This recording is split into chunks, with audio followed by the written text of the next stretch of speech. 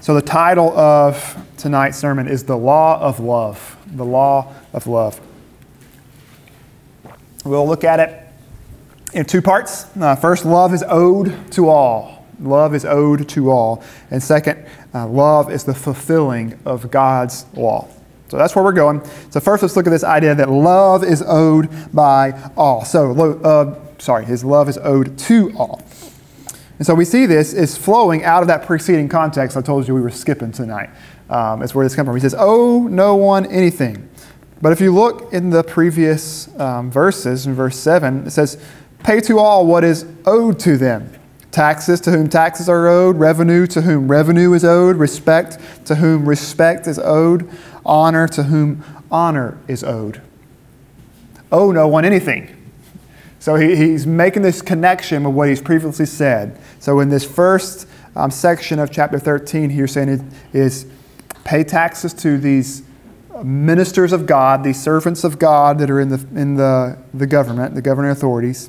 Pay your taxes to them, respect them, honor them as they are ministers of God. Like God has put them in this role, so therefore respect them. Therefore pay the taxes that are due, the revenue that is owed, and honor them who honor is owed. And then he says something, he says, owe no one anything. Now there's a couple different ways that commentators have treated this phrase here.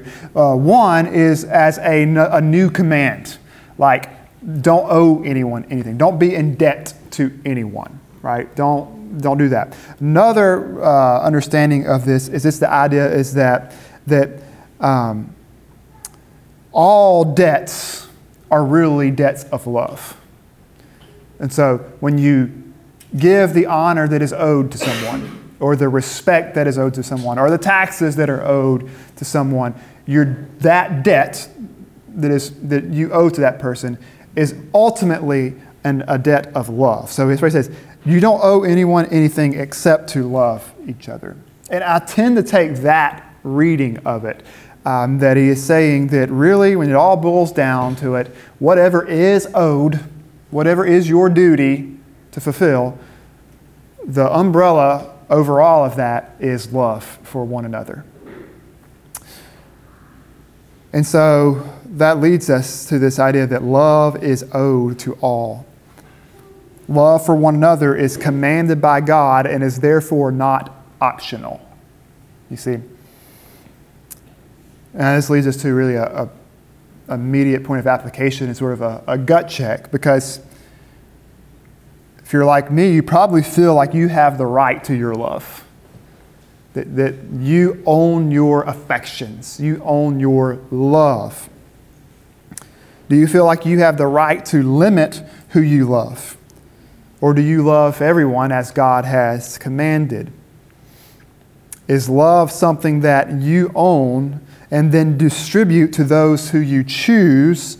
Or is love something owned and defined by God to which you're bound to give to those whom He chooses? So, who owns love? Do you own it and have the right then to limit it to who you want to love? Or does God own it and He has the right to tell us who we are to love? Now, all this talk about love, we have to ask the question, what is love? Someone finish it. Thank you, Elijah. Come on, you guys got to get better taste in music. Come on. So what is love? Really, the real question to that is, who is love? If you want to know what is love, you first need to know who is love. And the scripture says that God is love. And we've talked about this before, that God Himself is love. He's not just loving, but His divine nature is love. As He exists as a community, a fellowship of persons, Father, Son, and Spirit, that God is love. He is a Father who loves His Son in the spirit of love eternally. And so since God is love, He defines what love is. Right? We shouldn't seek to define love apart from God. He has the right over it. And then also, He has made us in His image. We are bearers of His image, and therefore we are making God known to one another in the way that we treat one another.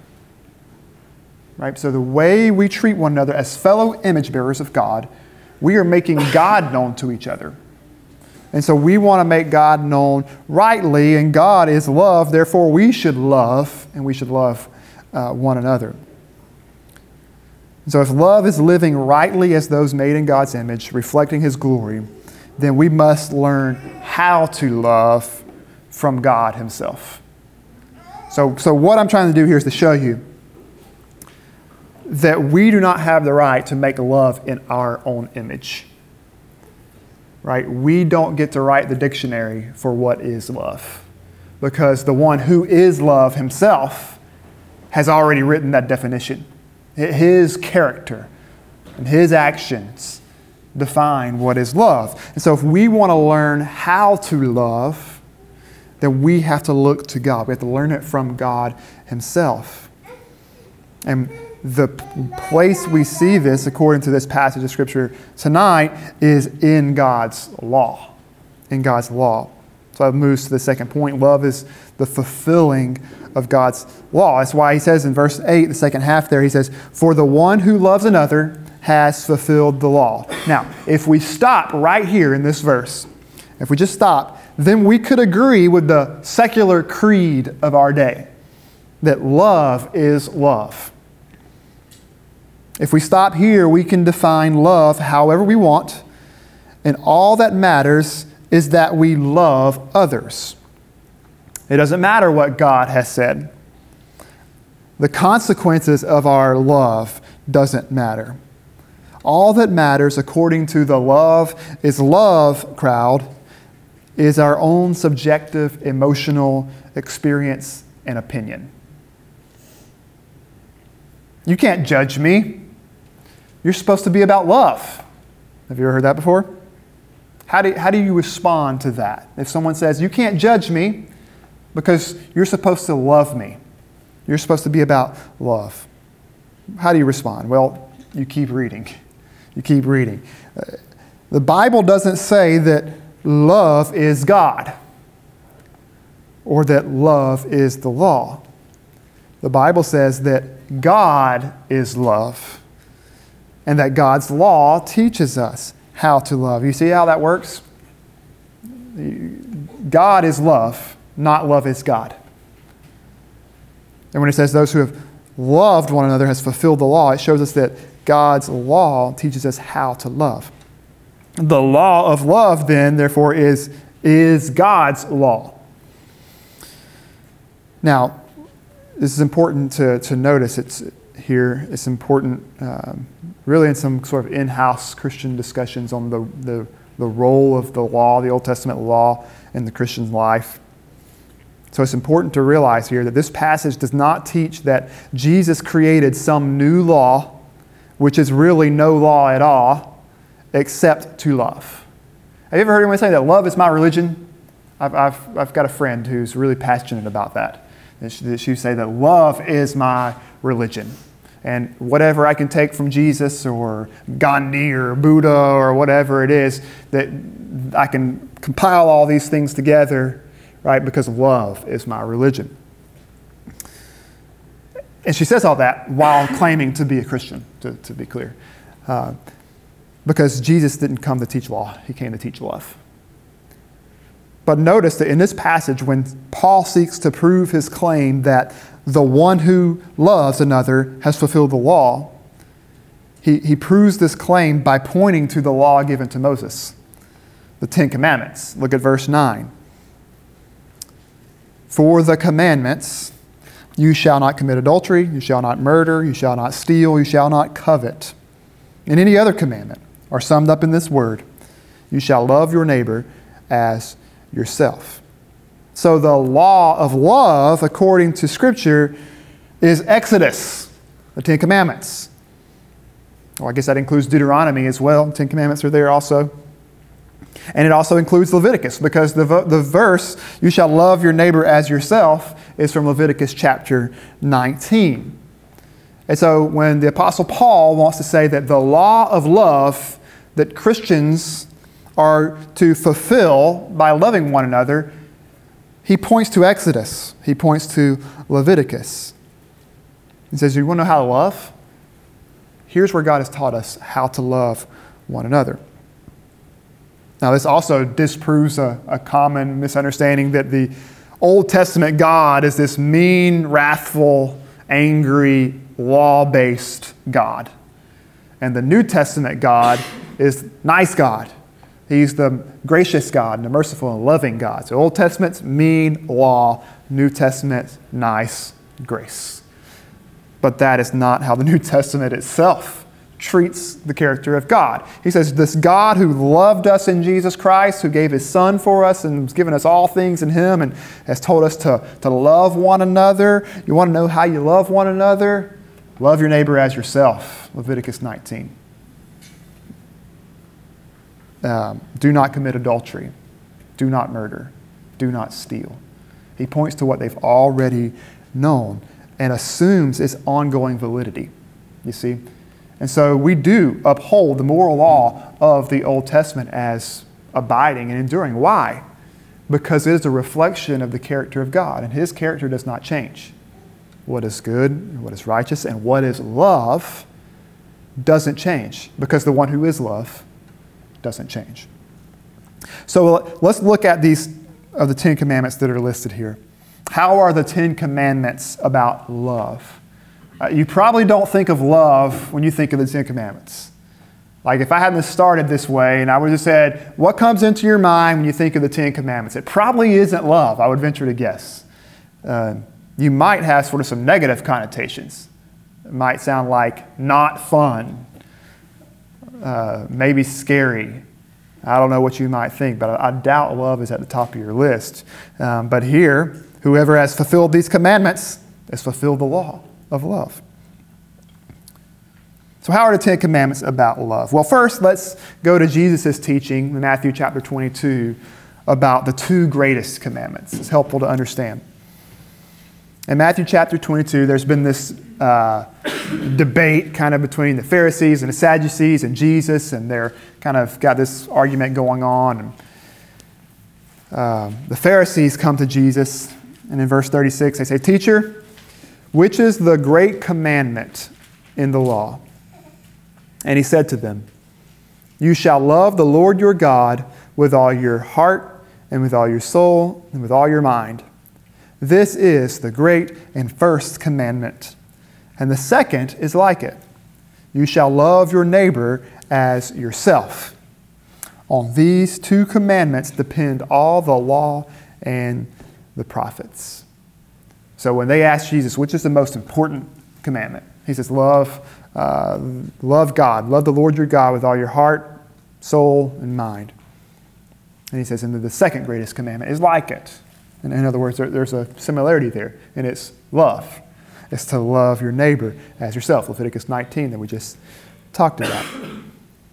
And He says, on these 2 commandments depend all the law and the prophets. So Jesus says, if you want to know, it's love God, love neighbor. And all of the law and prophets are summarized and depend upon these 2 commandments. And so you break it down, the law is basically commands of how to love God and how to love your neighbor. And we see this reflected in the 10 commandments with what theologians refer to as the 2 tables of the law.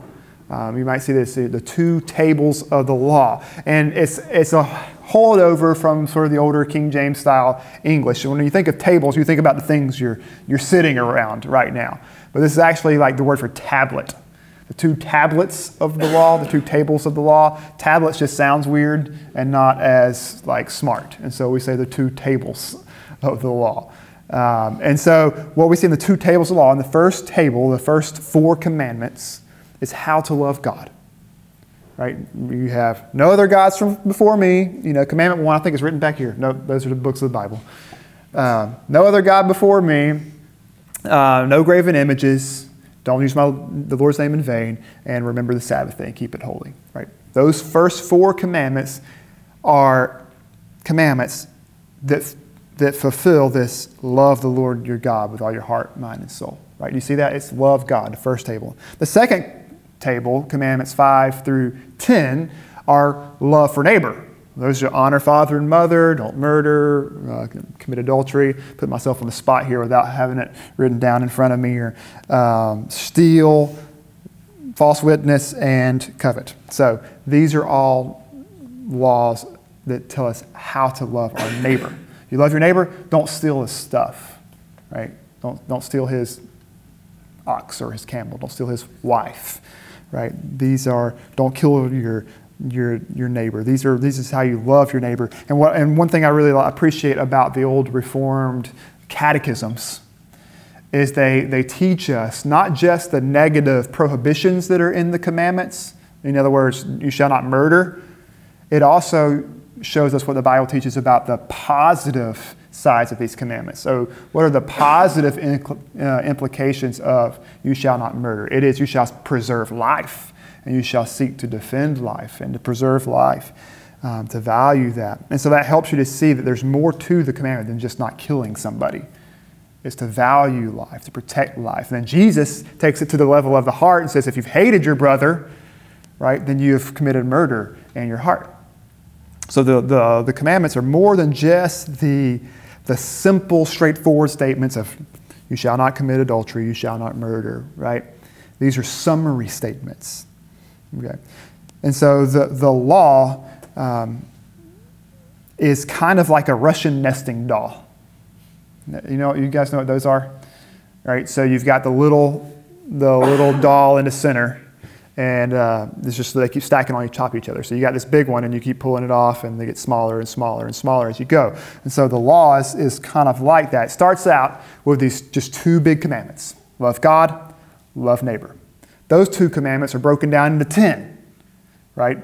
First table, second table. And those 10 commandments are broken down into even more throughout the rest of the law and the rest of the Torah and the commandments of Christ and things like that. So basically the rest of the law is an exposition of the 10 commandments. And the 10 commandments are an exposition of the two great commandments. Do you see how that works? So hopefully that helps you when you're reading through the Bible. You're reading through Leviticus or Deuteronomy and you're like, what does all this do? I would encourage you to find the framework. How is this verse, which commandment is this verse an exposition of? Like, which one is this explaining? You know, the go-to one that everyone would use as an example is the commandment in the law that would require that you put a fence around the roof of your house, a parapet around the roof of your house. See, in the ancient days, people hung out on the roofs of their house. It was like a place to get cool. It was breezy. You go out there and you socialize. Well, if you're up there hanging out and someone falls off the roof of your house, then you're liable for their death because you didn't have a fence around their house. So there was a command in the law that you must put a parapet around the roof of your house to preserve that life. So so you're reading through that, it's like, what is this a commandment? Which commandment is this expositing? And we would say it's the commandment not to murder. It's preserving life. Do you see how that works? So I would encourage you, maybe that just makes your Bible reading more fruitful it gives you sort of an interpretive, hermeneutic to understand the law. So there's that. Let me get back on track here. Let's see.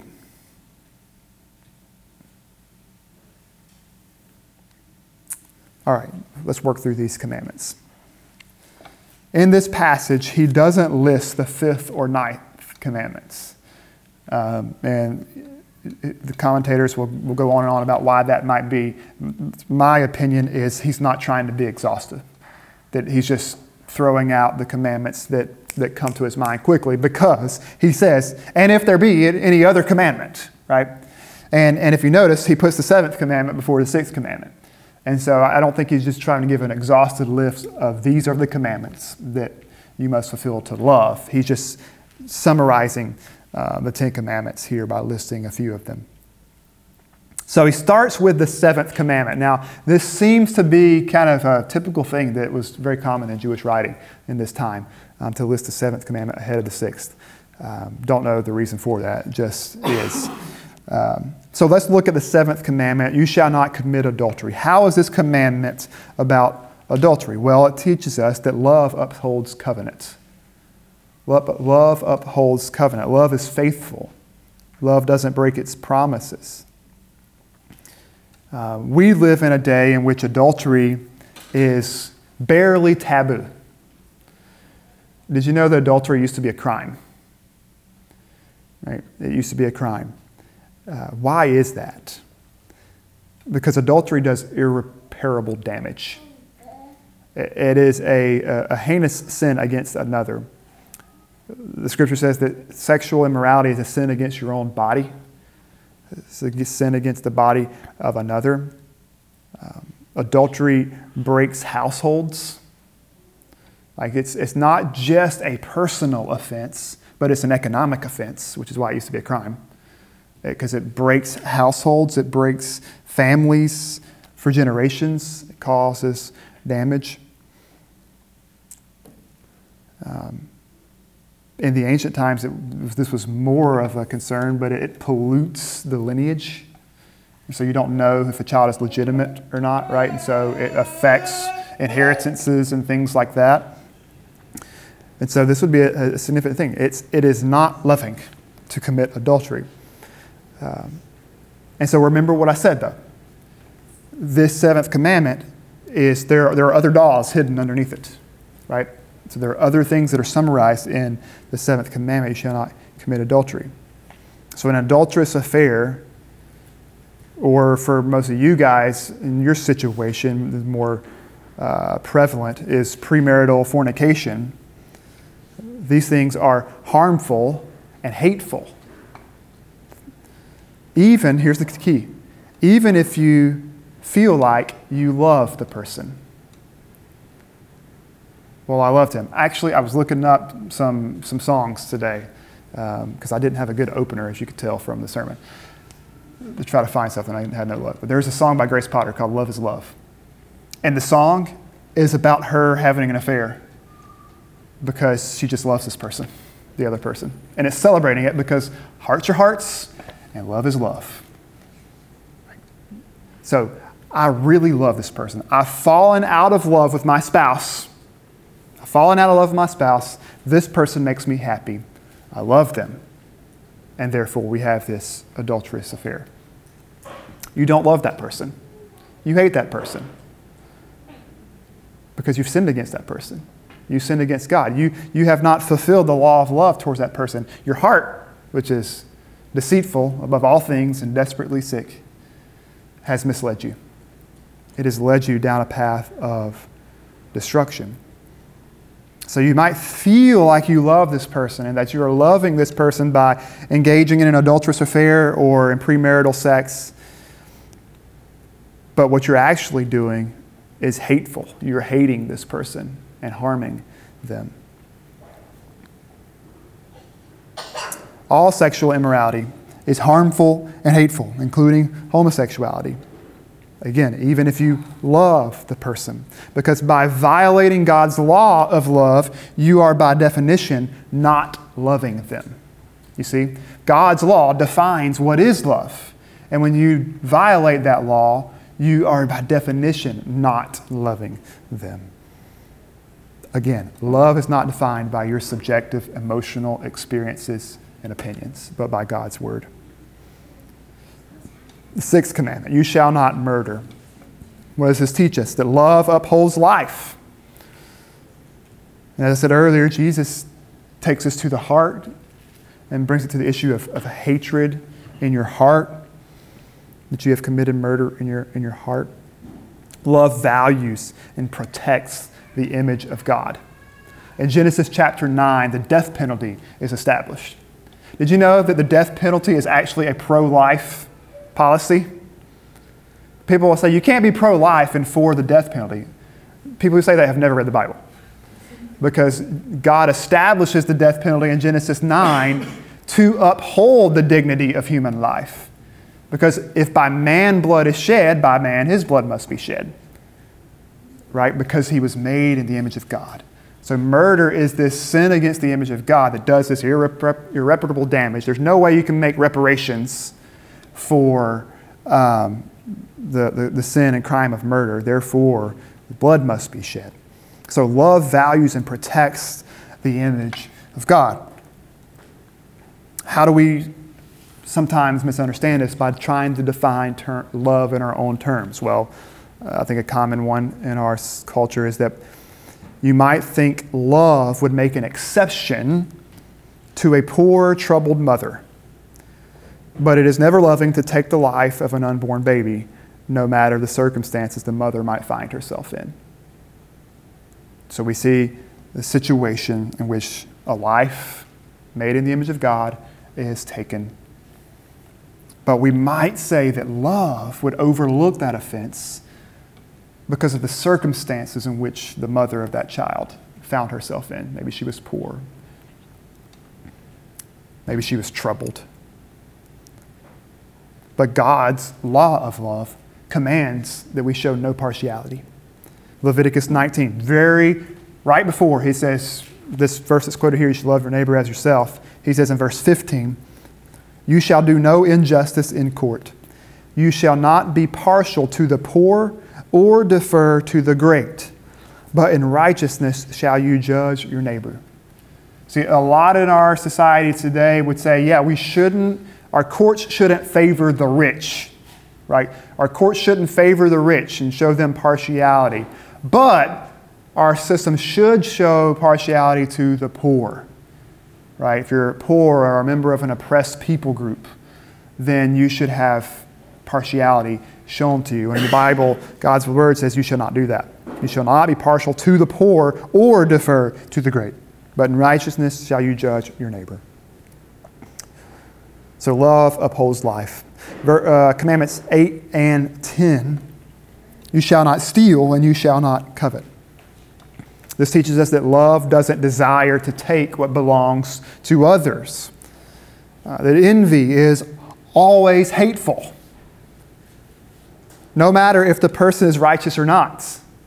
We might think it's okay to be envious of someone who maybe has their belongings questionably. Like maybe they have some sketchy business and they got their money or they got their belongings. Or they got it easy.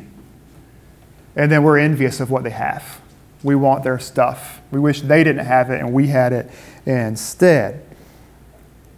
But that's still hateful. That's not loving. That's still envy. That's covetousness. Another example in our society is the socialistic redistribution of wealth, in which you're taking unjustly from the rich to give to the poor. It's showing partiality. This is theft. And support for such legislation is coveting disguised as charity. Have you ever thought about that? The human nature is crafty. We like to disguise our envy and covetousness as charity and caring for the poor. But true charity is voluntary. It's given. So the law of God we see in these commandments that summarize all the commandments, as Jesus says. The law of God is not a list of hateful bigotries. Surprise! It is first a revelation of the character of our holy God. And being that, it is an objective standard and definition of love. And therefore, lawlessness is hatred, no matter what you call it. Right? You can dress a pig up, but it's still a pig. Right? Lawlessness is not love, no matter what you call it. And then he moves on here in verse 9 and says, if there be any other commandment, in other words, the other commandments that I'm not listing out right now, like I said, that's the Russian nesting doll thing there. Now, when we talk about God's law and how it has ongoing validity in the life of Christians, that it is the revelation of God's love, you're inevitably going to hear this objection, and you might even be thinking it. What about shellfish? Clint, I saw you eat a shrimp one time. And God says that's an abomination. So who are you up here lecturing me about what is righteous and what is good and what is love? Well, while that's not the main point of the text tonight, it's important, I think, that you're armed for that objection. And the way we look at this is that God's law in the Bible, in the Old Testament, can be divided in three sort of categories. We call it the threefold division of the law. But in this threefold division of the law, we see sort of the category of moral commandments, like we just saw in the Ten Commandments. These are moral commands that are immutable, and they're ongoing because they reflect the character of God, like you shall not murder is you shall not murder, right? And then you have these civic or judicial laws. There were laws that God gave to the nation of Israel as a nation in order to govern their civic duties. And you can see how there's a relationship between these civic laws and the moral laws, because the civic law is sort of an application of the moral law. Like, how do we love our neighbors in life together as a polis, as a people, as a nation? But there's a difference between civil laws and the moral laws that are commanded there. And then we have the ceremonial laws that were meant to teach the nation of Israel religious lessons about what holiness looks like and about Jesus, about the Messiah who would be coming. And so these would be the food kosher laws. These are laws in which God is teaching his people that they are to be distinct and holy people. And he makes these commands. And these are not in the same category as the moral commandments that we see elsewhere in Scripture. And so, yes, we are cherry picking, if you will, verses, like laws and commands, but there's a reason behind those things that the Bible itself gives us. It's an important thing, because the Bible itself tells us that these food laws, these dietary laws, and the laws about clothing and things like that, have been abrogated in Christ in the New Covenant administration. Like, the Bible itself tells us that. So we're not just making these decisions based on our own bigotries, but we're following the whole Bible. And we have a reason for making these distinctions. So when someone makes that objection for you, you can give them that. And then I would encourage you from that point and say, what reason do you have for your cherry picking of texts? Why do you pick this passage about you shall not murder as something that is good, right? And this passage about some sexual sin as bad? Well, show me your system of theology and your hermeneutic for determining that. You don't have one. It's based upon your preferences, right? And so you can show them how they are doing the very thing they're accusing you of doing by making this objection. So what about shellfish? I love shellfish, right? And I am thankful for the new covenant. Now, if you don't like shellfish, that's good for you. It would kill your wife, right? So there's you don't have to have shellfish, right? I'm trying not to. I'm already past that line. Here's a dad joke.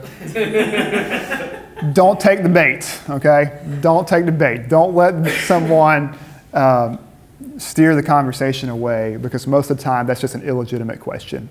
They're just trying to get you off of their own conviction. So show them that you have an answer, a reasoned defense, ask them what their reason for, and then move on to the gospel in these conversations. So where have we been? So we've looked at how we have this duty and debt of love to everyone. That what we owe to everyone is that we love them. Well, okay, how do I love them? You love them by upholding God's law, God's commandments. Treat them the way that God says that you should treat them. And he says that love does no wrong to a neighbor. Therefore, love is the fulfilling of the law. So this is the part where the song got it. What is love? Baby, don't hurt me. Love does no wrong to a neighbor, right? And you can't help but think about that line. Love does no wrong to a neighbor without thinking about 1 Corinthians 13. This is like the famous marriage passage that everyone reads at the weddings. But I would encourage you to really listen to this description of love and realize how significant it is. Realize what a high calling and what a difficult task it is. And realize how far short of this standard of love that you fall. 1 Corinthians 13, verse 4 and following says, love is patient and kind. Love does not envy or boast. It is not arrogant or rude. It does not insist on its own way. It is not irritable or resentful. It does not rejoice at wrongdoing, but rejoices with the truth. Love bears all things, believes all things, hopes all things, endures all things. Love never ends. Love is actions. I think it was the theologian John Mayer who said that love is a verb. And this is true. I think C.S. Lewis said that before him. I'm going with Johnny boy. Love is a verb. It's patient and it's kind. It's not a feeling. It's not, I would like to be patient toward this person. No, love is, I'm going to be patient. I'm going to be kind. I'm not going to envy. I'm not going to covet. I'm not going to boast. I'm not going to be arrogant or rude. You see, these are things that we do. And as we do these things, hey, we don't have to worry about it. See, there's two ways to look at it. The law teaches us how to love. And if we love as equipped by the Spirit of God, and as we set our minds, and our minds are renewed by the Scripture, and we focus on Christ, what Paul's saying is you don't have to worry about fulfilling the law, because if you love, you will fulfill the law. It works both ways. And so, I hope what this has done tonight for you is allowed you to look at God's law and to not necessarily feel intimidated by it because you've been freed from the guilt and the condemnation that comes with the law. Remember the first half of the book of Romans. If you look at the law and says, this is how I have to live in order to be loved by God, then it's condemnation. It is guilt. It is an unbearable burden that will crush you. But if you've had that burden taken away by Christ, who is your righteousness, who has secured your justification as a display of the love of God, because God loved us while we were yet sinners, and He shows His love by sending His Son for us. And so if we set our mind upon these things, we've been freed from the condemnation and guilt of the law. We're then freed to live according to the law and then love one another. Theologians would talk about the law is no longer for the believer a covenant of works. In other words, a covenant that you do to gain favor with God and acceptance before God or justification. It's not that, but it remains to be a rule of life. It shows you how to live a life that is pleasing of God, a life that is worthy of the Lord that we talked about a few weeks ago. And so you're free to it. You're free to go and love God and love your neighbor without this crushing burden of guilt. The law is no longer an indication of your damnation and your condemnation, but it is an indication of the God who loves you and has called you to reflect His glory in this world. And you go and you live and you love your neighbor as you reflect God to them. So my prayer is that as we close tonight, that this love from 1 Corinthians 13 and this passage tonight would mark us, that it be a description of our lives, and that we would rejoice and we would agree with the psalmist in Psalm 119, 97, where he says, "Oh, how I love your law. It is my meditation all the day." Well, let's pray and ask God for His blessing. God, we thank you for this time together tonight. We thank you that you have given us your law to show us your character, your holiness, and the perfection of your nature. God, that it shows us our shortcoming, and it shows us our inability to live up to your glory, that we have fallen far short. And we thank you that you sent your Son in human flesh to be our substitute, to bear our penalty of death for violating and breaking your law, and to be our righteousness by faith, as he upheld it perfectly as the embodiment of love. And God, we ask now that those who have been redeemed by your grace, called to your mission, that you would equip us by your Spirit to live lives of love, not lives of lawlessness. Lord, we confess that often we have turned aside from your law and sought our own way. But we ask that as we go tonight that you would make us men and women who rejoice in the goodness of your law, and that we would love you with all our heart, mind, soul, and strength, and love our neighbors as ourselves, and that you would receive glory in it and through it. And we pray this in Jesus' name.